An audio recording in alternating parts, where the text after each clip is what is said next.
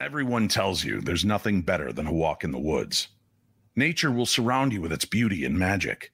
You'll feel energized, refreshed, and alive. That is, until you round the bend and come face to face with the mysterious legend of the woods. The wild man, the yowie, skunk ape, Bigfoot, Sasquatch. Whatever the name, the legend is the same. A huge, hairy, bipedal man-beast. You freeze in awe and wonder. Or perhaps pure fear. You hear something off to your left. You whip your head around. Nothing. You whip your head back to face the creature. And it's gone. Silent as a whisper on the wind. Did that really just happen? Maybe you got too much sun. Maybe it's just your imagination getting the best of you. Then you hear the howl of the great beast. A loud thumping against the trees. And you come to the realization that Bigfoot is real. Or is he? Well, strap on your hiking boots, throw on your best flannel shirt and durable jeans.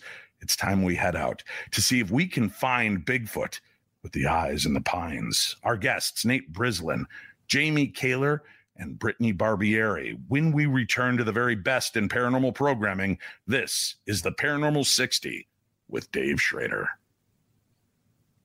I'm not gonna stand here and listen to this baloney. You won't know. He doesn't stand for baloney.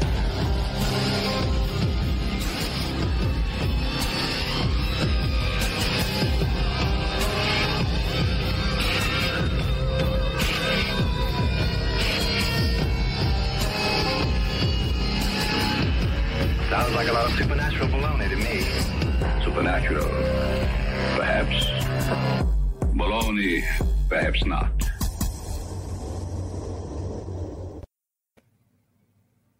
Nate Brislin is a Maine-based artist, writer, filmmaker, and investigator specializing in cryptozoology. He's the founder of the Association of Cryptozoological Fieldwork and Analysis, which has amassed over 4,000 members worldwide since its creation in 2018.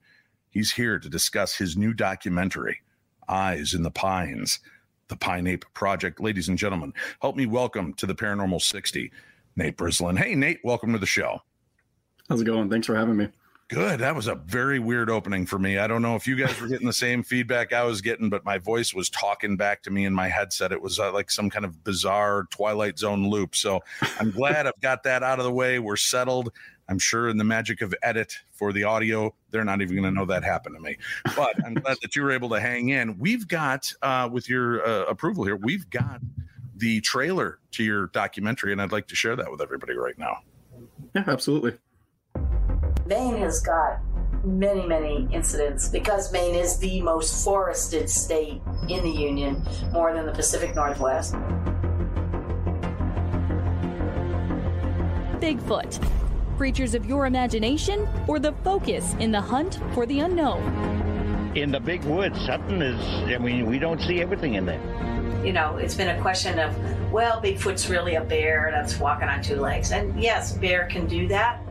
But these guys who usually are hunters, they know the difference between a bear and something that looks like a big hairy ape. The whole notion, there are Bigfoot reports here that they're active, lots of historical accounts, lots of interactions by hunters during the 18th century, and they would run across Bigfoot. Take them in context and you have a whole bunch of weird things happen. Then you start building this body of evidence to support this. Especially when you personally experience it. That's right.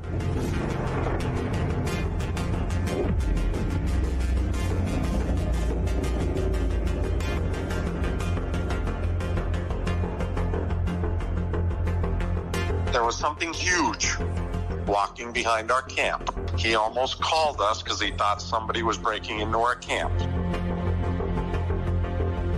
People are seeing something in the woods near their homes. It's not a moose, it's not a bear, it's not a person in a costume. They have no doubt.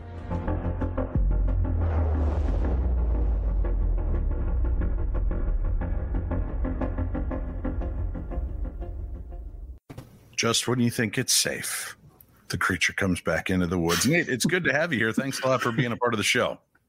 Yeah, thank you. This is very exciting. All right, so let's dive into this. First of all, you work very closely with a good friend, Lauren Coleman, on this. What got you involved in an interest with cryptozoology and especially with Bigfoot?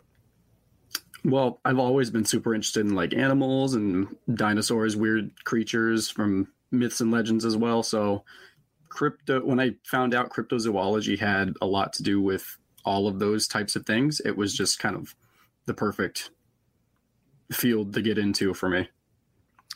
And what about this specific area drew you to it? Because I've been hearing since I was a kid about these Bigfoot hotspots, and I know people have gone out and many major hunters, trackers, and they can find absolutely no proof of any large hominid, bipedal, hairy beast that we have not yet discovered.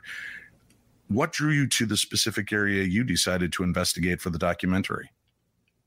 So it's actually a camp it's the whole area we've had for over a decade now. And we've experienced things ourselves. We're not, saying it's Sasquatch. We've never had any personal, eyewitness sightings or anything, but we've heard random, wood knocking starting in the middle of the night, uninitiated by us or anything. Our neighbor actually said he's claimed to see a large, upright, hairy, what he thought was a person and then a bear, and then neither, as it walked across the yard on two legs. He thought it was trying to break into the back of our camp while we were gone. And he said he was running through all the different things in his head, and he said he thought it was a Bigfoot. So this whole area we kind of used as a hub for the investigations for the documentary and stuff like that. And it is in central Maine, which outside of our area that we have is also pulls in tons of sightings, especially historical sightings. Well, this is a question I'm going to throw to you and to Brittany a little bit later. I know she works with another buddy of mine who's very big into the cryptozoological aspect of this. But are there still creatures in the woods of America that we have yet to discover? I understand Australia, New Zealand, but in America, how could we have not found everything? We are encroaching everywhere. Oh, absolutely. Yeah. And a lot of the, maybe not as early back as like Native American encounters and, oral history and stuff like that. But with loggers and things like that was really when we started to see a boom in Bigfoot sightings. Mm-hmm. And that was when we were, encroaching on what people say is their territory and things like that. And the big reason why a lot of people say we don't find any bones or anything like that is that because of all the Pacific Northwest gets tons of rainfall, soil's very acidic, so it breaks down bones and matter or organic matter very easily. Not to mention that animals also eat bones. There's a thing called osteophagy, which is literally herbivores eating bones, and cows do it. Porcupines do it, mice do it, squirrels do it, and they do it for the calcium, which a lot of animals need. And not only that, but coyotes do, bears do, birds of prey eat bones. When you're also accounting for the fact that these would be very rare animals in the first place, when all of that kind of adds up, it's not too hard to see why we haven't found a body yet or anything like that. There are these strange accounts, and like you said, the logging societies seem to be the ones plagued with it. Now, that would make sense because you are encroaching in their area. You're doing this. However, for as long as we've been encroaching on things, we've been trying to protect things. And there are a lot of activists and people who are probably willing to strap on a chainsaw and flannel and jeans and go be a lumberjack to say they saw something. Because if we truly find something or believe there's something there, it may stop us from deforestation, right? Because now this is a habitat and we are disrupting it. But for 50, 60, 70, 100 plus years, it doesn't seem to be affecting that aspect. But if you find the rare red-breasted tit willow, we shut down all business because this is their area, right? So why do you think if there are this many sightings of something so rare that they're allowed to just continue to go in there and gut these areas? Is it because money talks? Well, there's a few different ideas as to why people or as to why that is. Some people say that it's a government cover-up, which I don't necessarily believe myself, but a lot of it. That's always perhaps the funny part to me. Aliens, yeah, I can understand, because that makes you question our place in the world, our safety, our sanity. And I'm not saying it's okay that our government hides things from us, but Bigfoot to me was always like, that's like the dumbest thing for them to, it's like them saying, Great Danes don't exist, right? Why? What is it? But so many people have seen a Great Dane. It doesn't exist. Why would you hide a big monster character, right? I mean, is it obviously it seems very few instances of them becoming violent to the point of hurting someone. And that just seems to have caught on in the last 7 to 8 years, at least in the broadcasting I've done, with hearing Bigfoot becoming more aggressive. But I guess as we aggressively continue to encroach on them, that might happen.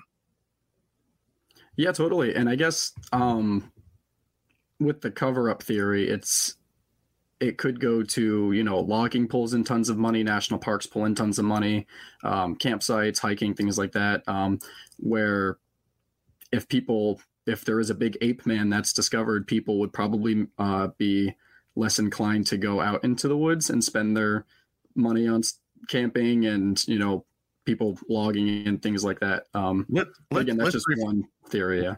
Let's revisit that concept for a minute. Yeah. These are the absurdities I find in this field. And I saw something I believe wholeheartedly was a Bigfoot when I was a kid.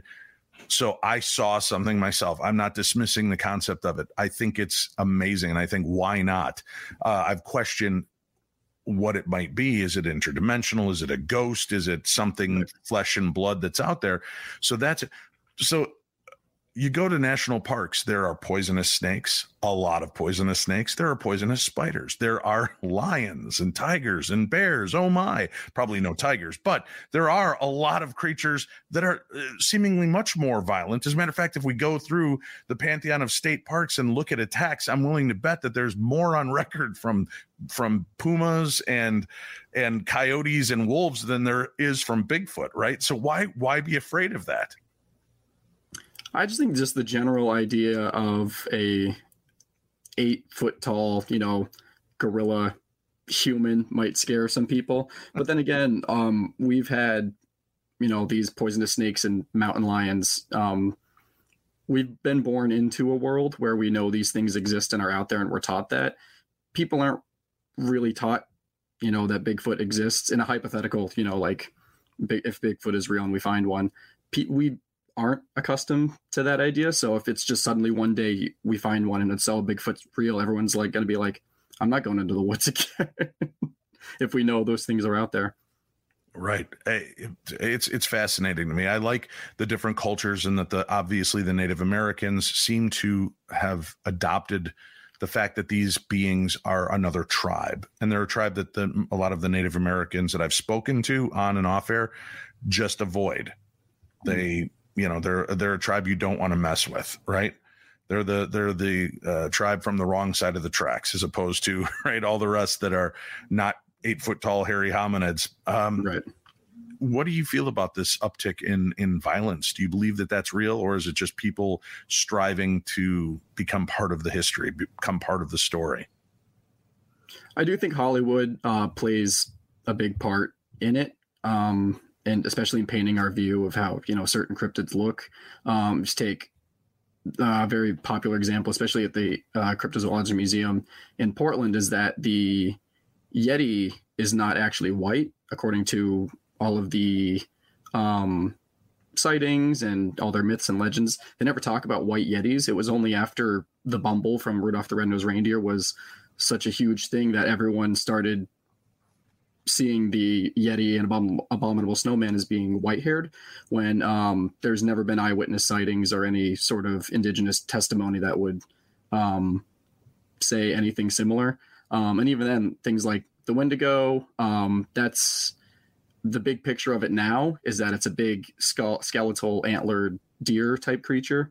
And again, that's also not what the Native Americans say it is. It's more like an emaciated, tall, skinny humanoid type creature.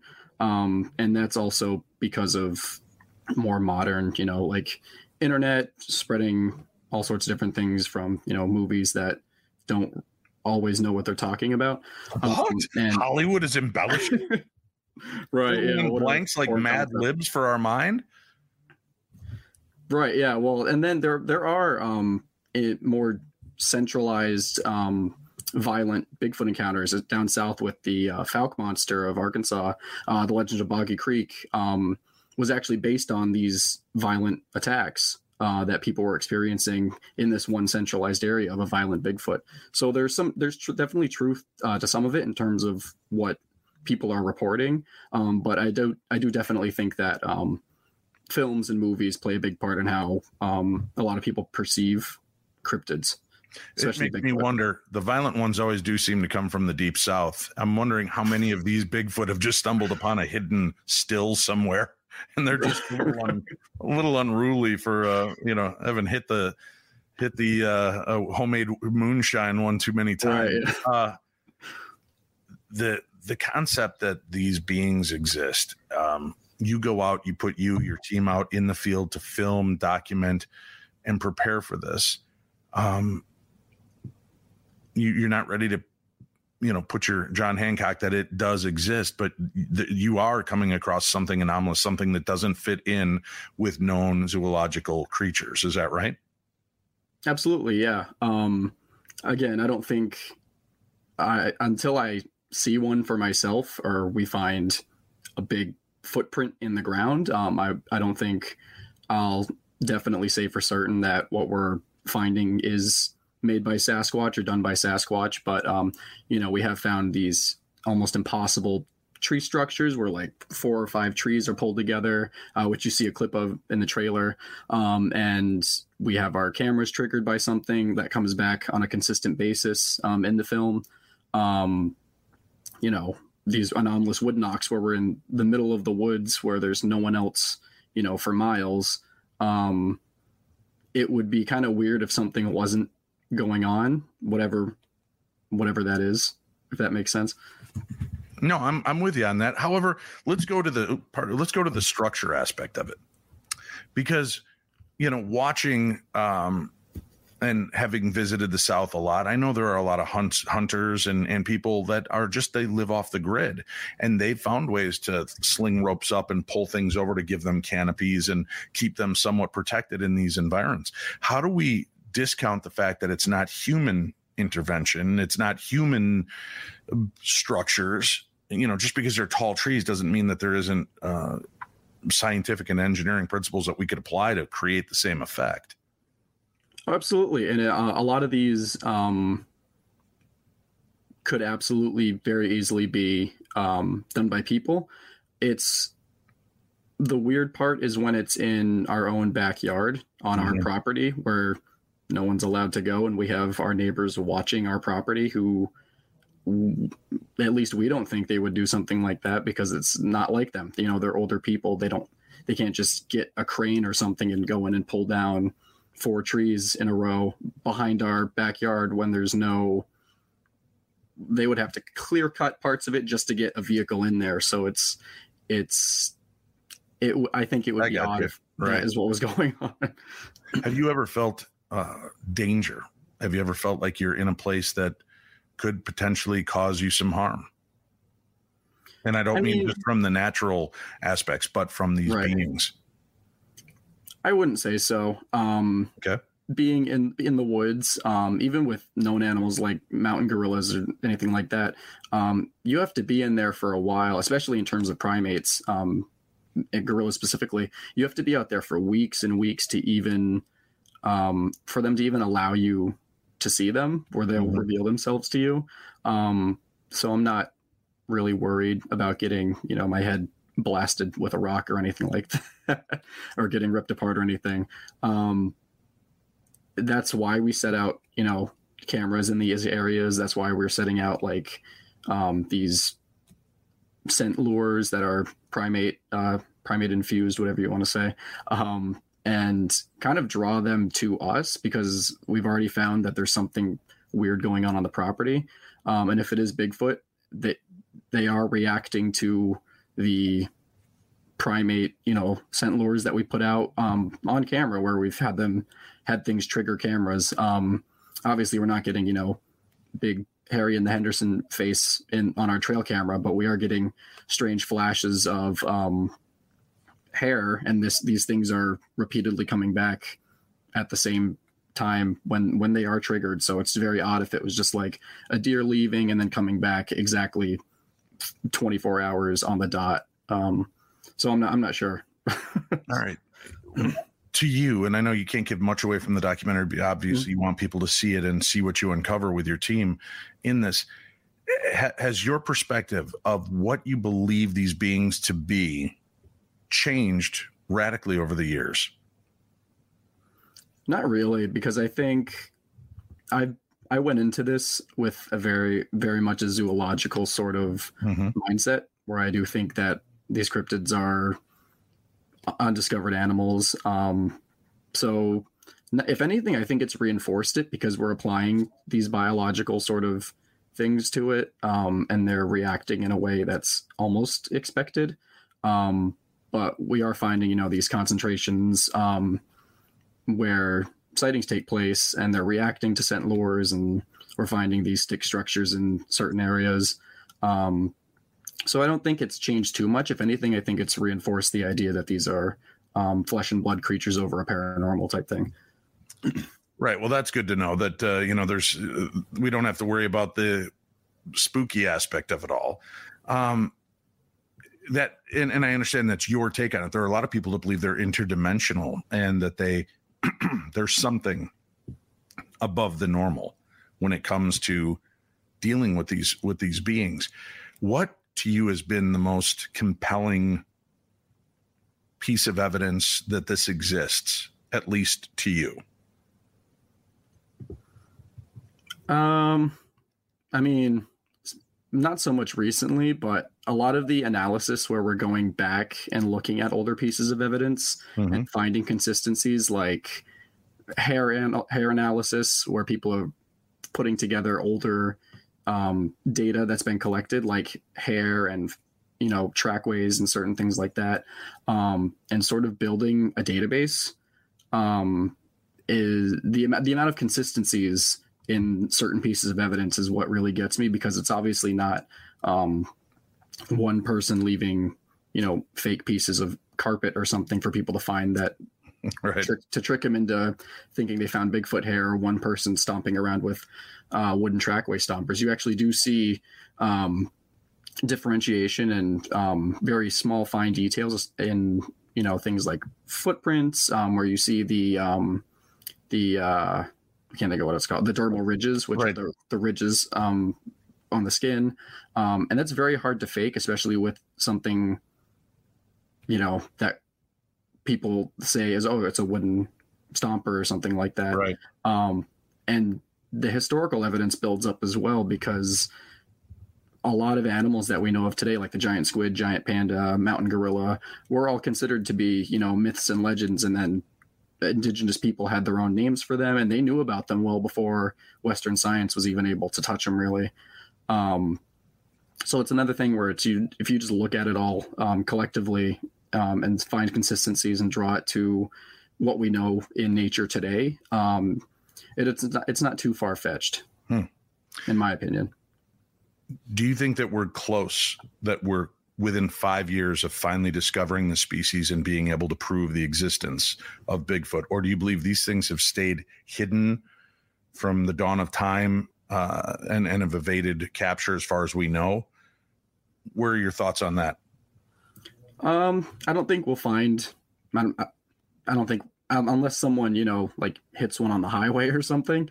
But I don't think we're going to be able to go out, with people out with, camera crews and things like that, and, cage one or anything like that.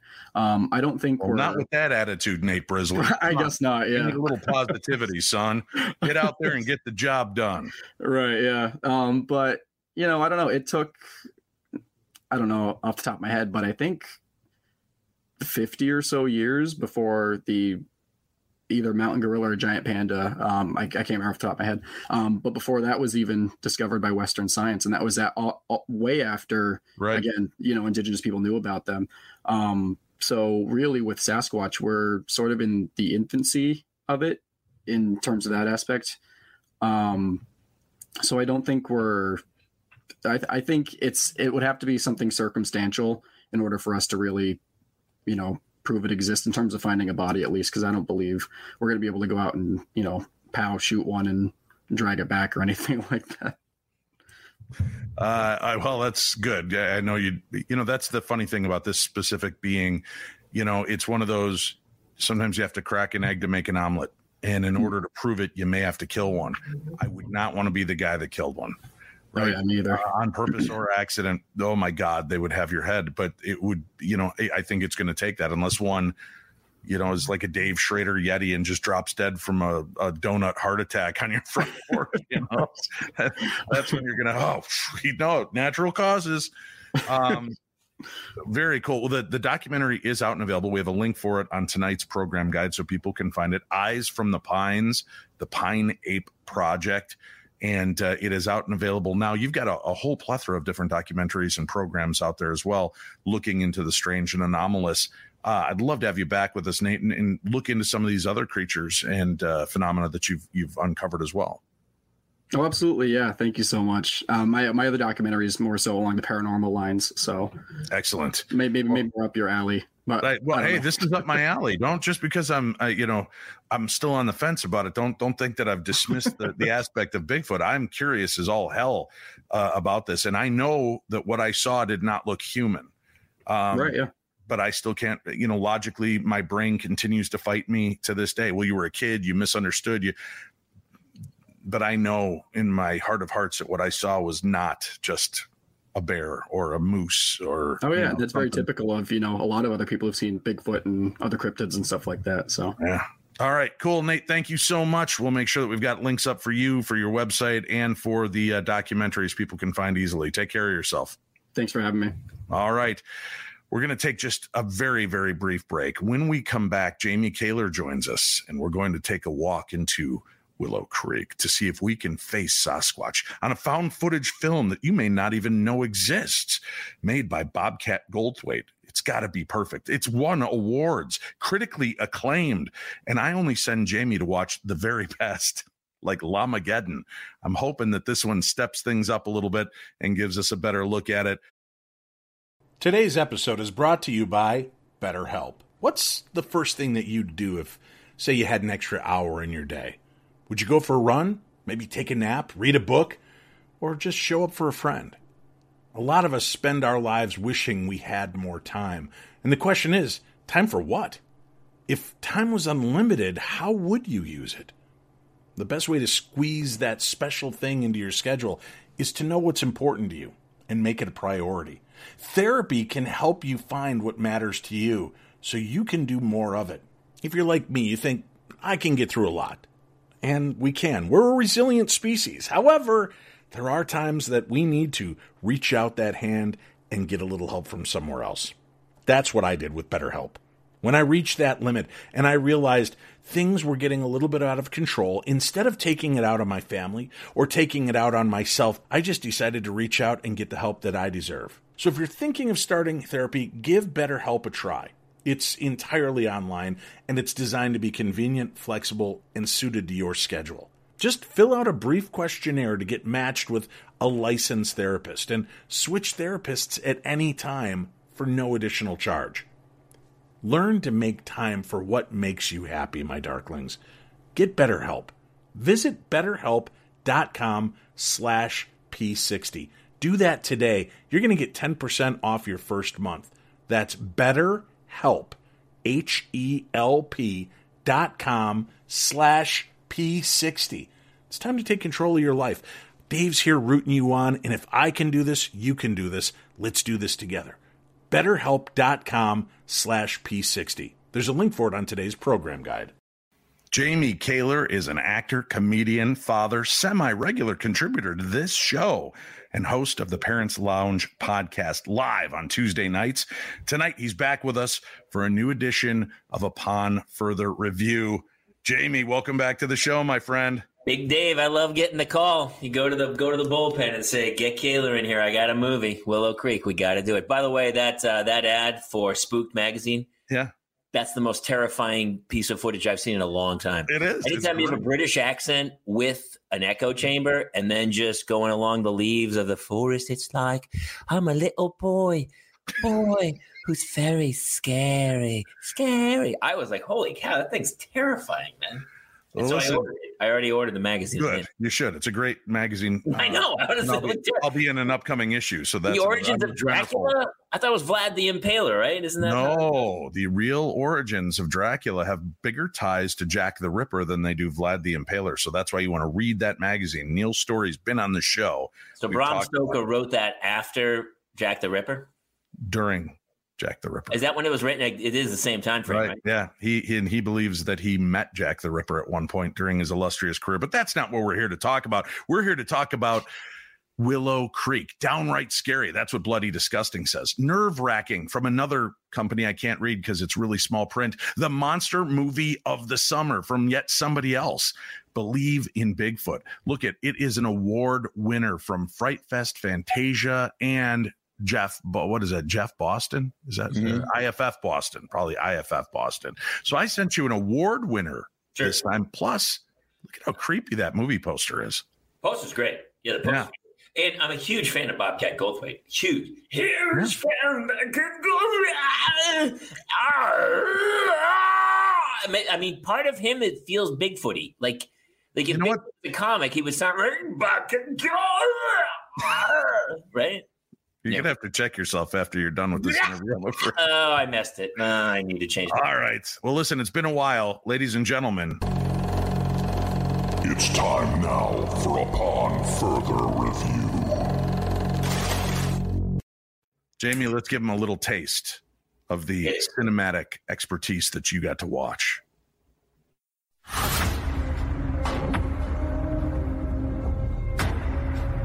I said I would come on this trip to help you with your film. I'm not about to say that I believe in Bigfoot. Friends will all think you're crazy, and you'll spend all of your days searching for something that you never find.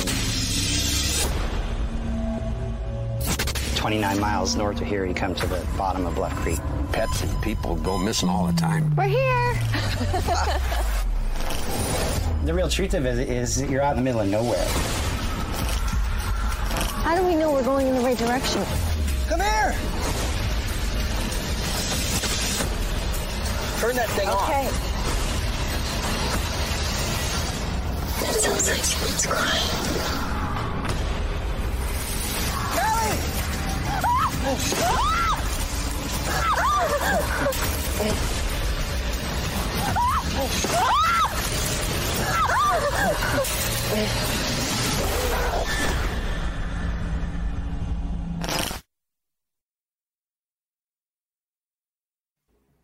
It's horrifying, Jamie Kaler.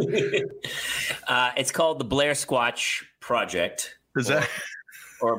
Sask Blair Project. I don't think that's it at all. Did you ever watch Blair Witch Project? I did. Scared the living hell out of me. I think it was because of the motion sickness, though. That's what really got to me. I don't know that the movie bothered me as much. I wanted to hate this film. Mm-hmm.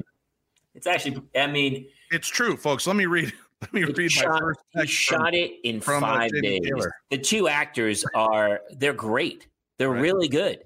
Mm-hmm. Here's it's an ambiance film. It's a mood. The whole thing, not much in the same vein as Blair Witch, really. Nothing happens until, I don't think I'm wrecking Blair Witch 50 years later, but the end, when the one person's like just standing in the corner facing the corner, is the whole Blair Witch, right? It's like it's like a long prank where you're like, who is something for like 90 minutes, and then finally, and that's the end of the movie, right? And in the same vein, but they create it's like, you know how they sell candles now it's like New Jersey, and you light it and it's supposed to smell like New Jersey? There's candles where you can go like, yeah, you can go home, home or whatever. It's just a smell. Right. And you go, oh, that smells like home.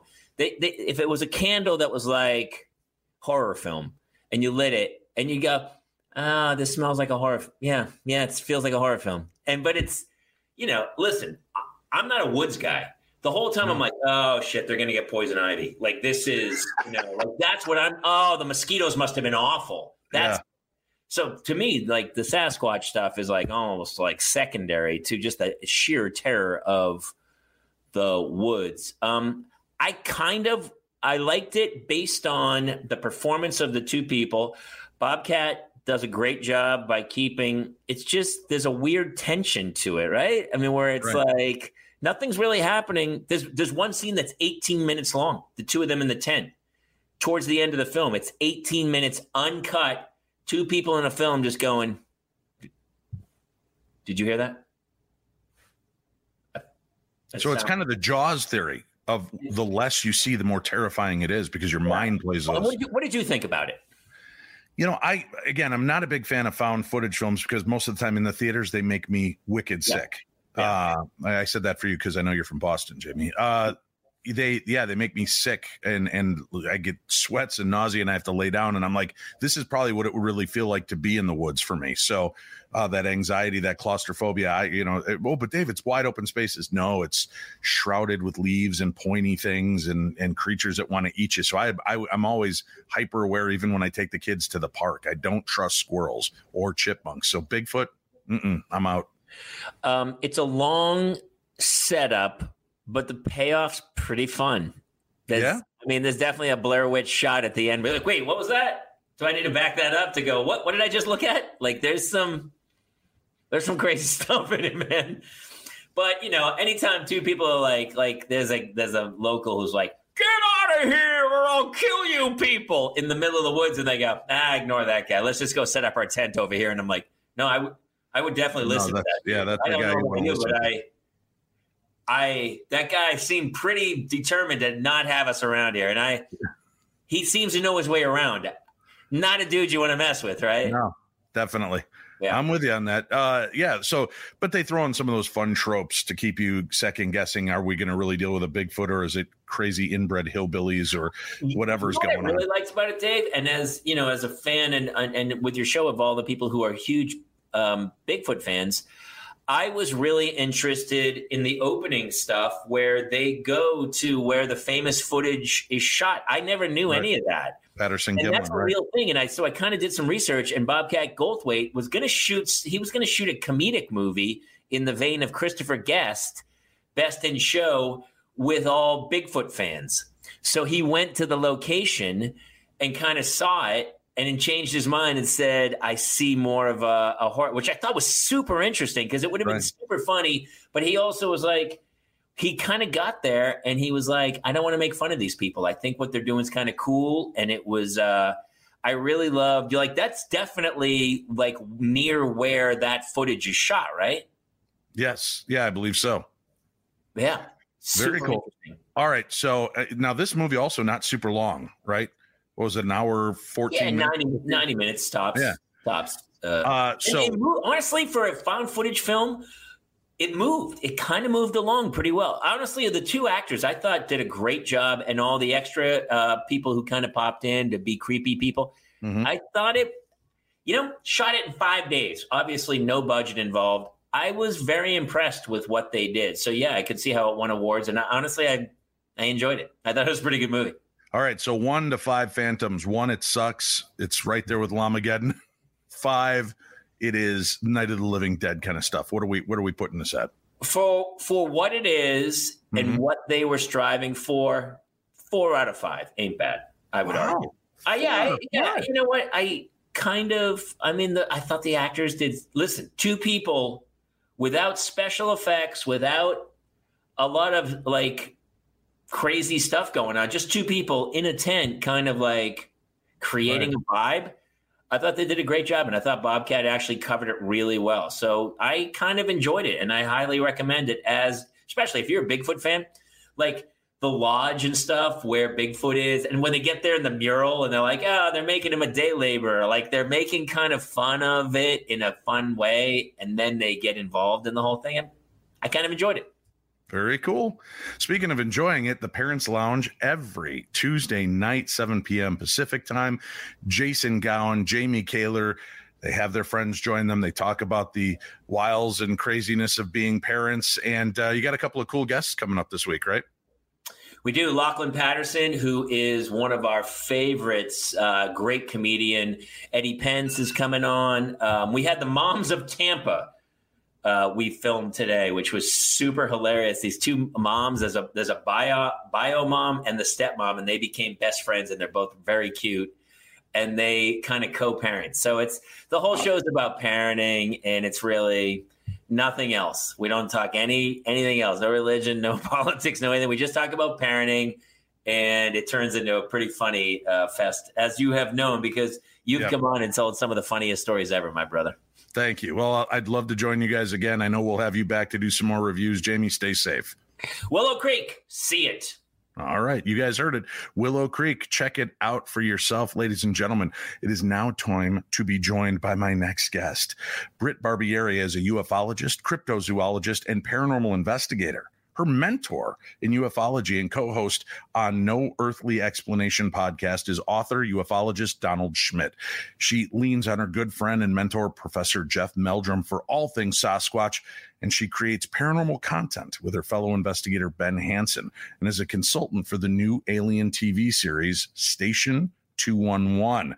Make sure you check out her podcast, No Earthly Explanation. We're going to have a link up for that on tonight's program guide, so make sure you check that out.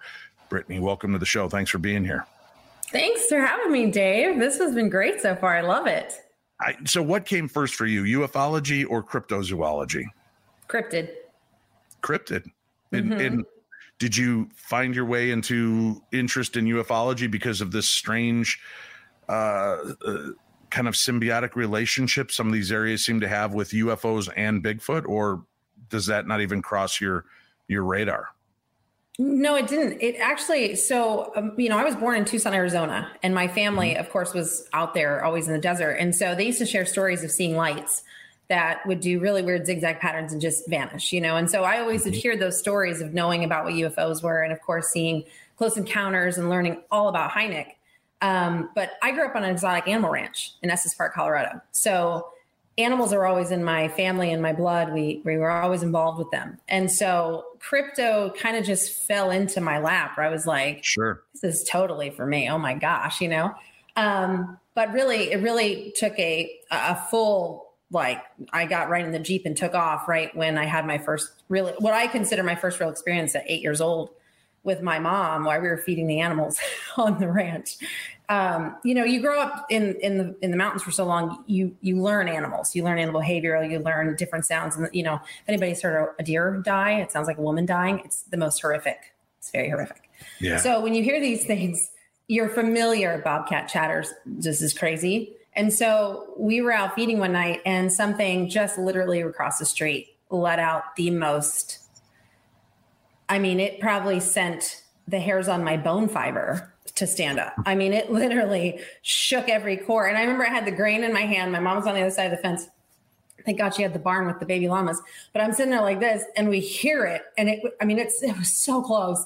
And I just went, oh! And I dropped the grain, and I left her to die, outside. And I ran inside, and I closed the glass door on the porch, and I just sat there for a minute. And it hit me for a second. I was like, oh my God, my mom just died by something I don't know what. So I fling open the door and I run off the back porch, and she's like, you left me. You literally left me. And I was like, you had the barn, Mom. You had the barn.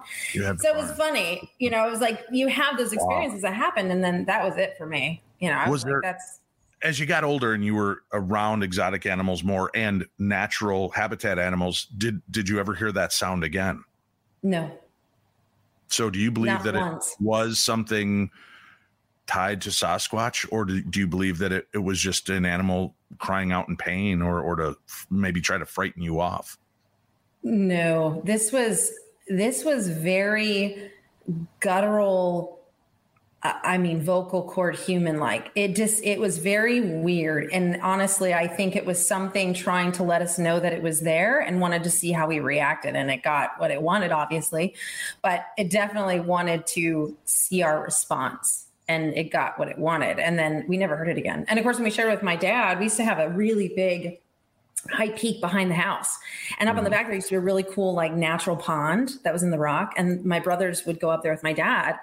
And my dad decided to share this story with us one night. We're like, yeah, something was watching us when we were up there. We know it wasn't an animal. So it was like, oh, now you tell us we're here alone while you're on a business trip. We could have been eaten alive. You know, it was just, it was crazy. But yeah, I mean, it's real. It's out there. So you don't feel like it was an actual threat. You think maybe it was more of just a psychological test on you? Or do you think you just got a pair of jerk Bigfoot that are out in the woods? He's like, Larry, come here, watch this. There's a little blonde girl. It's like, whoa! And watch you guys scatter like dust. Could it be that was what was really going on? You know, you never know. There is so much up in the mountains. They could have been drinking a little something, having a little too much good time up there. But I think there's some moonshine involved in this. Earlier when you mentioned that, I was like, you know, that explains a lot of accounts.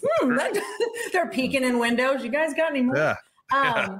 You know, but hey, I drank some moonshine. You guys got any Funyuns in there? Can someone take me to 7-Eleven, please? Yeah, White Castle's closed. Exactly. Oh my God. But yeah, I mean, exactly. But no, I think learning animal behavior, they'll test you. You know, animals like to test you and see, you know, birds, you know, I did a lot of training with exotic birds, and my God, a bird will bite you just to see how you react. And I learned for the longest time, you never jerk away. Let that bird bite the hell out of you, because you've now taken away every defense mechanism it has. And then all of a sudden it realizes, oh, it didn't work. Okay, fine. Whatever, lady. I'll step up. I'll bow down. Whatever you want me to do. I mean, it's just learning animal behavior. And that's basically, I think you see it a lot in primates. They do a lot of things to see what you do and how you react. And if you see a lot of the lowland gorillas and stuff like that, a lot of the tour guides will even say, do not acknowledge anything they do. Just remain still and act as whatever they do. Don't show any fear, anything at all, and it'll go away. And, you know, they have to do that. I mean, it's crazy, but they'll test you to see where you are. No, thanks. I am interested. I'd like to get back out there, and I'd like to try to go to a known habitat where these beings are. But there is so much of me that's like, I cannot run anymore. This is going to be bad. And I'm not the kind of guy who's going to bring a gun out to the woods. So, you know, I don't know. Do I just bring a box of Twinkies and start throwing things at him, hoping he's going to eat the Twinkies and leave me alone? I don't know.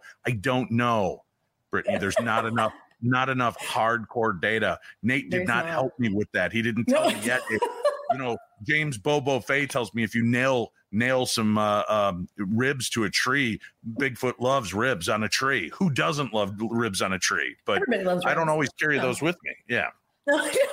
Yeah, it's kind of like hard to find in the middle of the woods, you know. What do you make of this correlation? People want to make Bigfoot something bigger and better than just a natural creature. It's got to be connected to UFOs. Oh, it's got to be interdimensional. Oh, it's got to be ghosts of these caveman creatures that we're actually witnessing. Yeah. With ghosts, I've learned that maybe it's not just one thing. Maybe it is an aspect of each one of these different theories. Where do you fall in on this with the concept of what Bigfoot really is? I love the theories.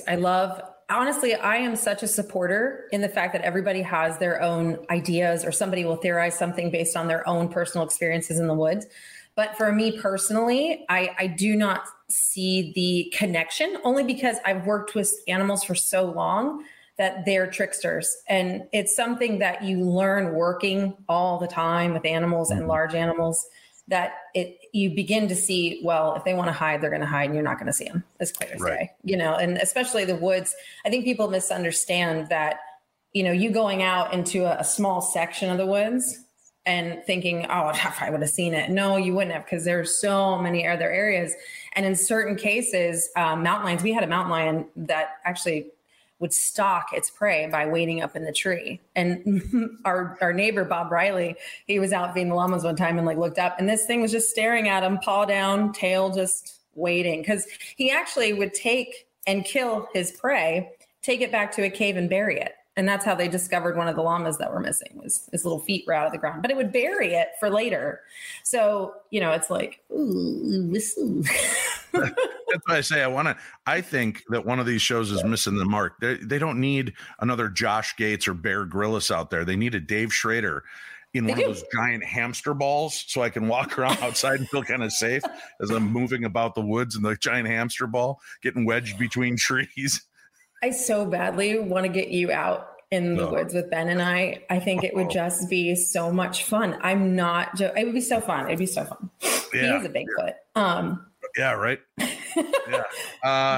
Yeah.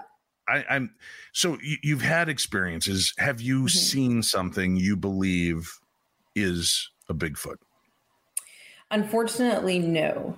I have seen footprints. I have seen all of those elements that have led me on the journey to know that there's something there. But as far as actually seeing one like in person with my own eyes, no. I've heard all the sounds that are claimed, but nothing else. No. Sounds baffle me because, you know, I've talked to some Bigfoot experts, and I'm using that quotes in my head because I'm not an outdoors guy. But when they play me this, you got to hear this. And I listen to I'm like, I'm not an outdoors guy, but that sounds an awful lot like a wolf or a coyote. And they're like, no, Bigfoot mimics that. And I'm like, that seems like a really lame excuse to me, that it's Bigfoot mimicking a wolf, and you can tell the difference between a wolf and a from Bigfoot, right? Now, if he was out there going, now I might believe it's Bigfoot, not exactly doing a great werewolf impersonation. So the sounds don't do much for me. But one thing I would love to know, and I should have asked this to Nate as well, the footprints, the dermal ridges, the weight. There are a lot of heavy set people that like to go fishing and by the waterways, and you go out and you slide even in sand, you step, and I'm a heavier guy, a big guy, I step and my footprint probably looks bigger than it actually is. And if it's a heavier set person who might be carrying some equipment and they're barefooting it down by the lake how do we know we're not just getting like a slide print that appears to be bigger than it really is? Because there are some of these footprints that people have claimed are up to 24 to 33 inches in size. And I'm like, couldn't that just be something that's big and it kind of slides into it, giving that perception? Yeah, I agree with you 100%. The thing is that people underestimate soil and ground a lot. And I am one to tell you, and Jeff will laugh at this, because I've sent him tracks that ended up being human, because it's really hard to tell the difference. The thing is with our feet versus like a Sasquatch feet, it's the distribution of weight. So it's more like a flat base with them, where they only have one. I mean, it's almost when they walk, it's extremely flat versus where we use a lot of our ball of our feet to push up, and they don't do that. There's a lot of anatomy changes there, but there are so many. That is why it's tricky when you're looking for even a footprint alone, because realistically in any types of soil, you're exactly right. You're going to get that slide effect, that, you know, those little areas where it looks like, oh, we slipped, but then you got stuck in the mud and pulled it out, and then it stretched out, to be even longer. So when taking it to somebody like Meldrum, who is my go-to for footprints, there are other things on the foot that he looks for that is extremely different in bone structure and the design of the foot that cannot be replicated even by our own foot if it slides in the mud. And as far as like the 24, 23 inch foot, I know that there are people that believe that these Sasquatch are like 10, 11, 12 feet tall, and as for me, I don't, because even in the woods, when a bear stands up, your fear kicks in and you're like, oh my God, that thing has got to be 15 freaking feet tall. But he's not. He's really like only 8, because I grew up with grizzlies. We had a grizzly across the street. And the funny part is we never knew it was there. This thing was probably the size of a van. And our llamas were the ones that gave us the warning call, that were like, it's right there. And this one llama kept looking at my mom and then looking back at the bear, but we still couldn't see it. And so she started making all this noise. And that's when we saw it. It like turned, the blubber on its chest moved as it stayed on the rock, and it just looked at us. We're like, oh my God, how quick can we get in the house? But even bears that size, they don't leave footprints. It's weight distribution. So it's a lot that we have to think about. It's a lot different from our anatomy as weight goes with animals like this. It's the same thing I bring up all the time when footprints disappear. There's a lot there. Well, let's talk about that aspect. I know Nate brought up the fact that there are animals that eat bones, which would make sense. And there are scavengers that will take every part of the body if they're given the chance. And if these things are good enough at hiding and they do drop dead in the woods, I would guess they'd be eaten pretty quickly by whatever's out there, or pieces dragged away. But what about the footprints? That to me is baffling, that you could be walking on the same mud track and they're boom, boom, boom, boom, and then nothing.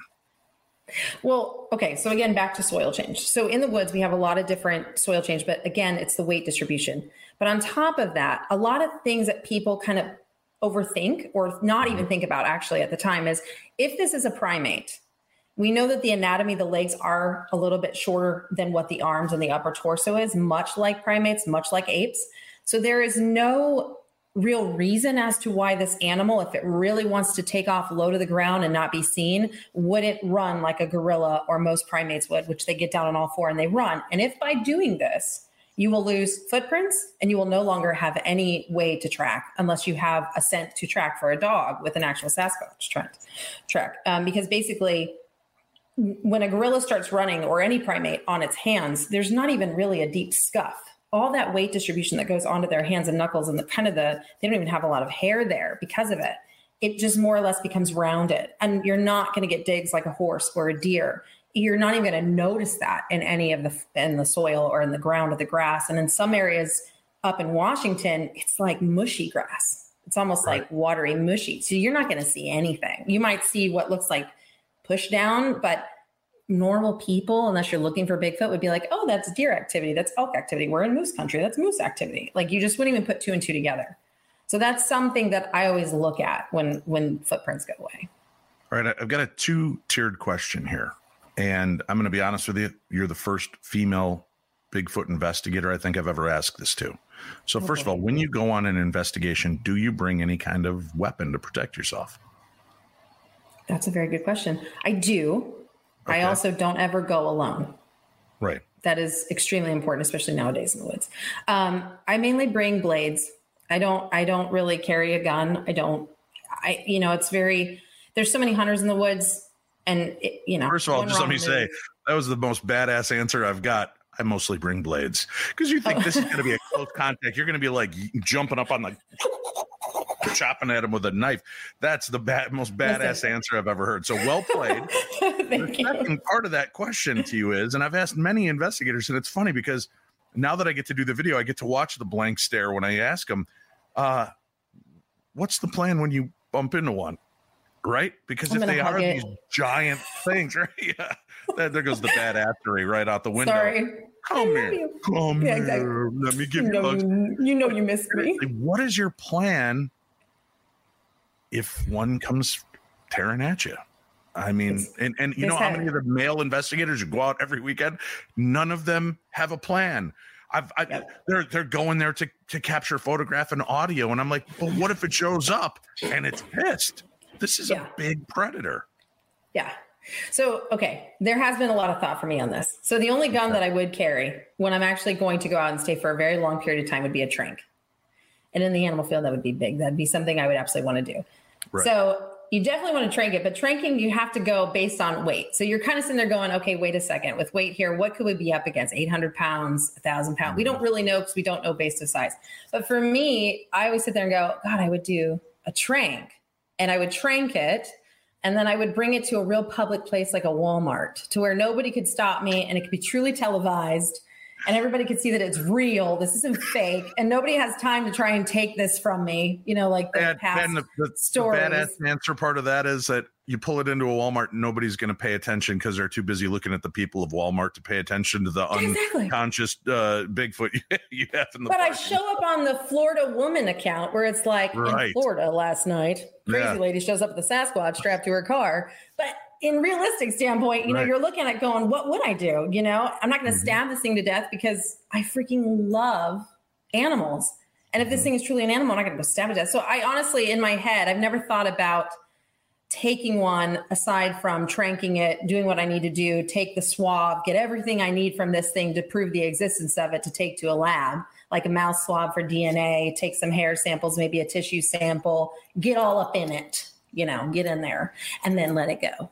Well, you know what? For the DNA, people have left food and some of it will be left over afterwards. Has anybody tested the DNA for the saliva and things from the creatures that have eaten that to see if we can get any kind of anything off of it? No, and I love your way of thinking. They don't. This is the problem I have. So even like I'll see it time and time again where people be like, I found a nest, and they take pictures of themselves sitting in it. Well, you've just ruined all the DNA data that we could have pulled eDNA from it, right? Because so my extensive work in this is how can I prove its existence? I'm going to take it like to the next level. So I actually found two scientists that are female scientists, one in Germany and one in Switzerland, who created an eDNA, but it pulls DNA from the air. So this is something that is huge. They actually tested it at a zoological park. And on the first attempt, they captured 78 specimens from just the air that matched the animals in the zoo. The next attempt they did, they got up to 140. So for me, these are things that I'm like, fine, you want to lay in a nest and ruin the DNA? Fine, I'm going to pull air. I want to pull as much data as I can. But the technology is really, it's advancing quickly to where we're able to set out a alleged, let's just say, trap in a sense, not even like a trap, but like, let's leave out food.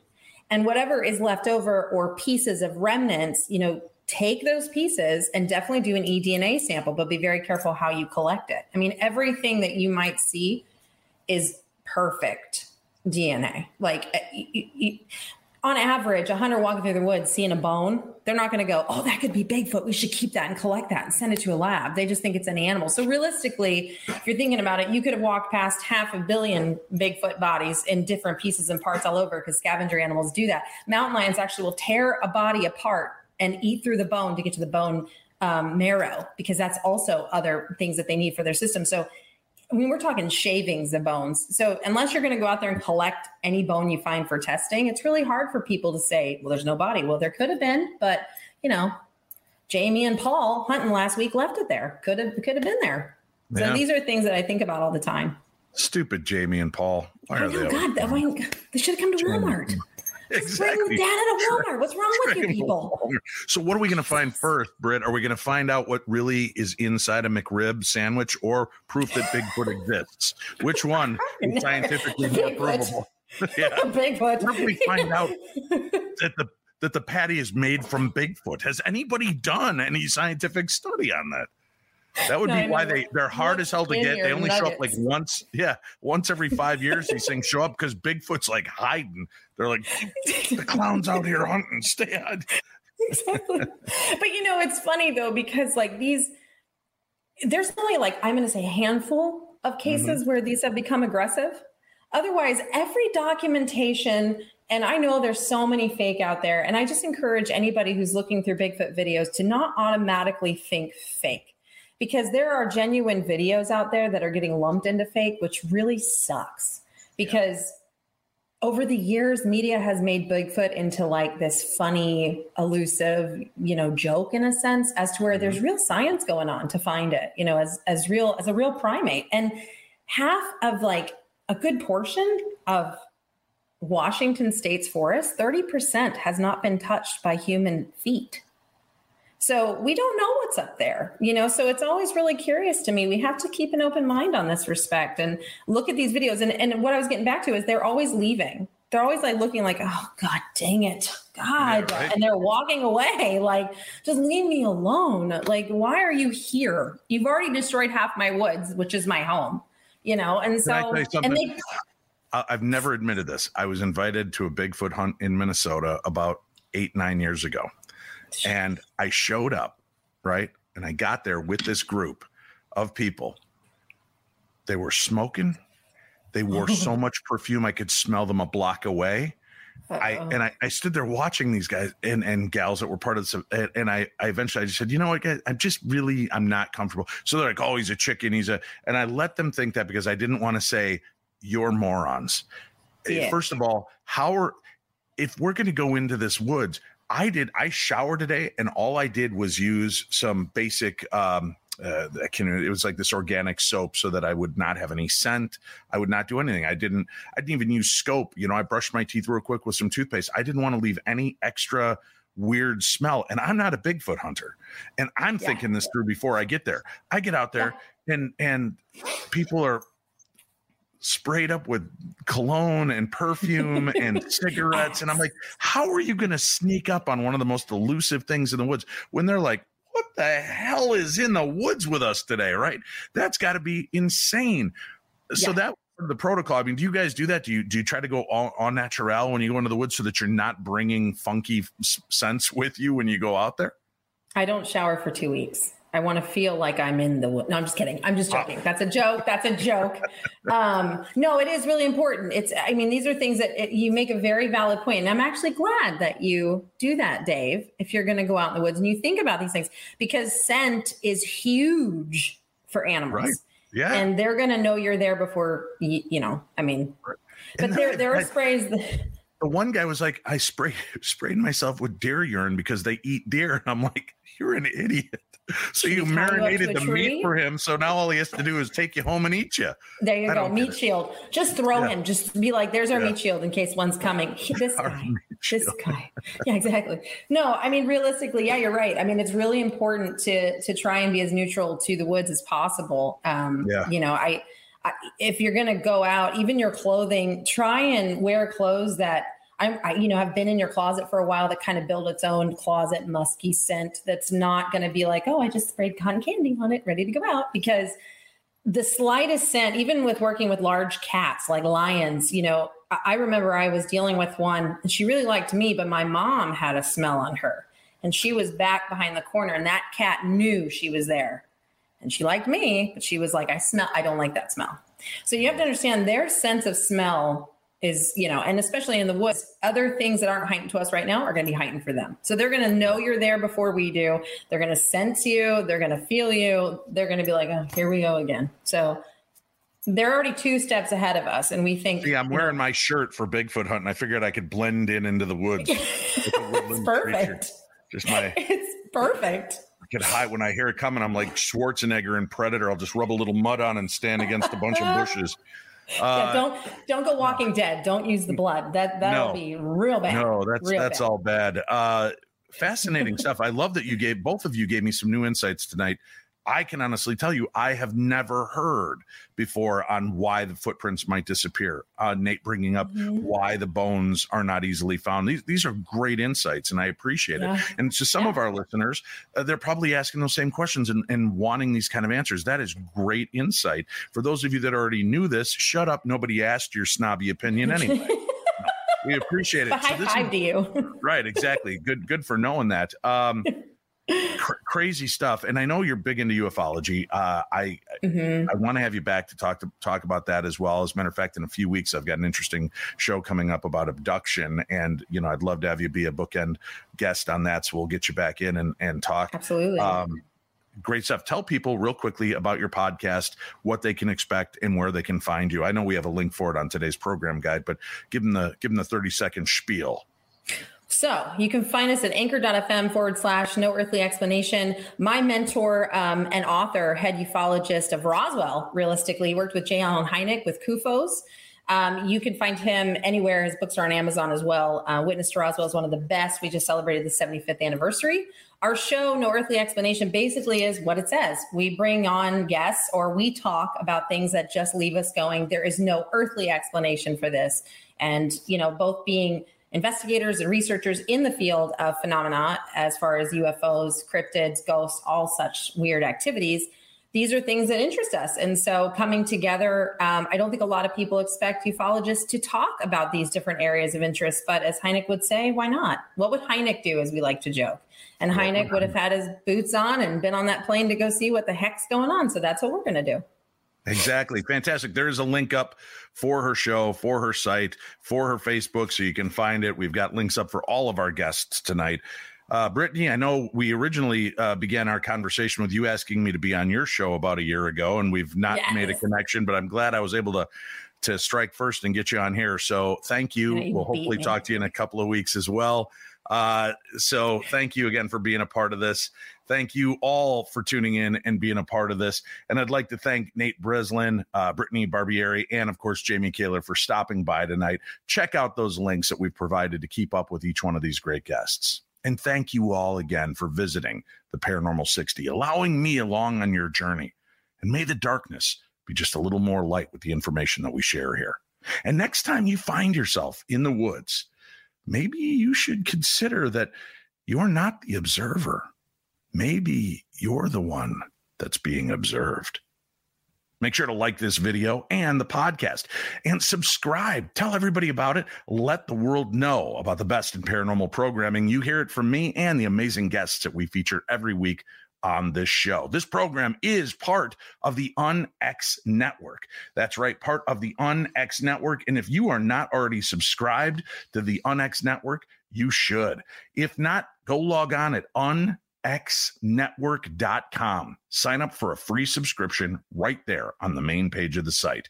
Once you are a free X subscriber, you'll receive the monthly UnX newsletter, the X blog access, and get the full quarterly UnX magazine digital copy, all for free. So go to unxnetwork.com and become a free X subscriber today. Thanks for tuning in. We'll be back again this Friday with the supernatural and paranormal news from all around the world, and all four of the paranormal news crew back together where they belong.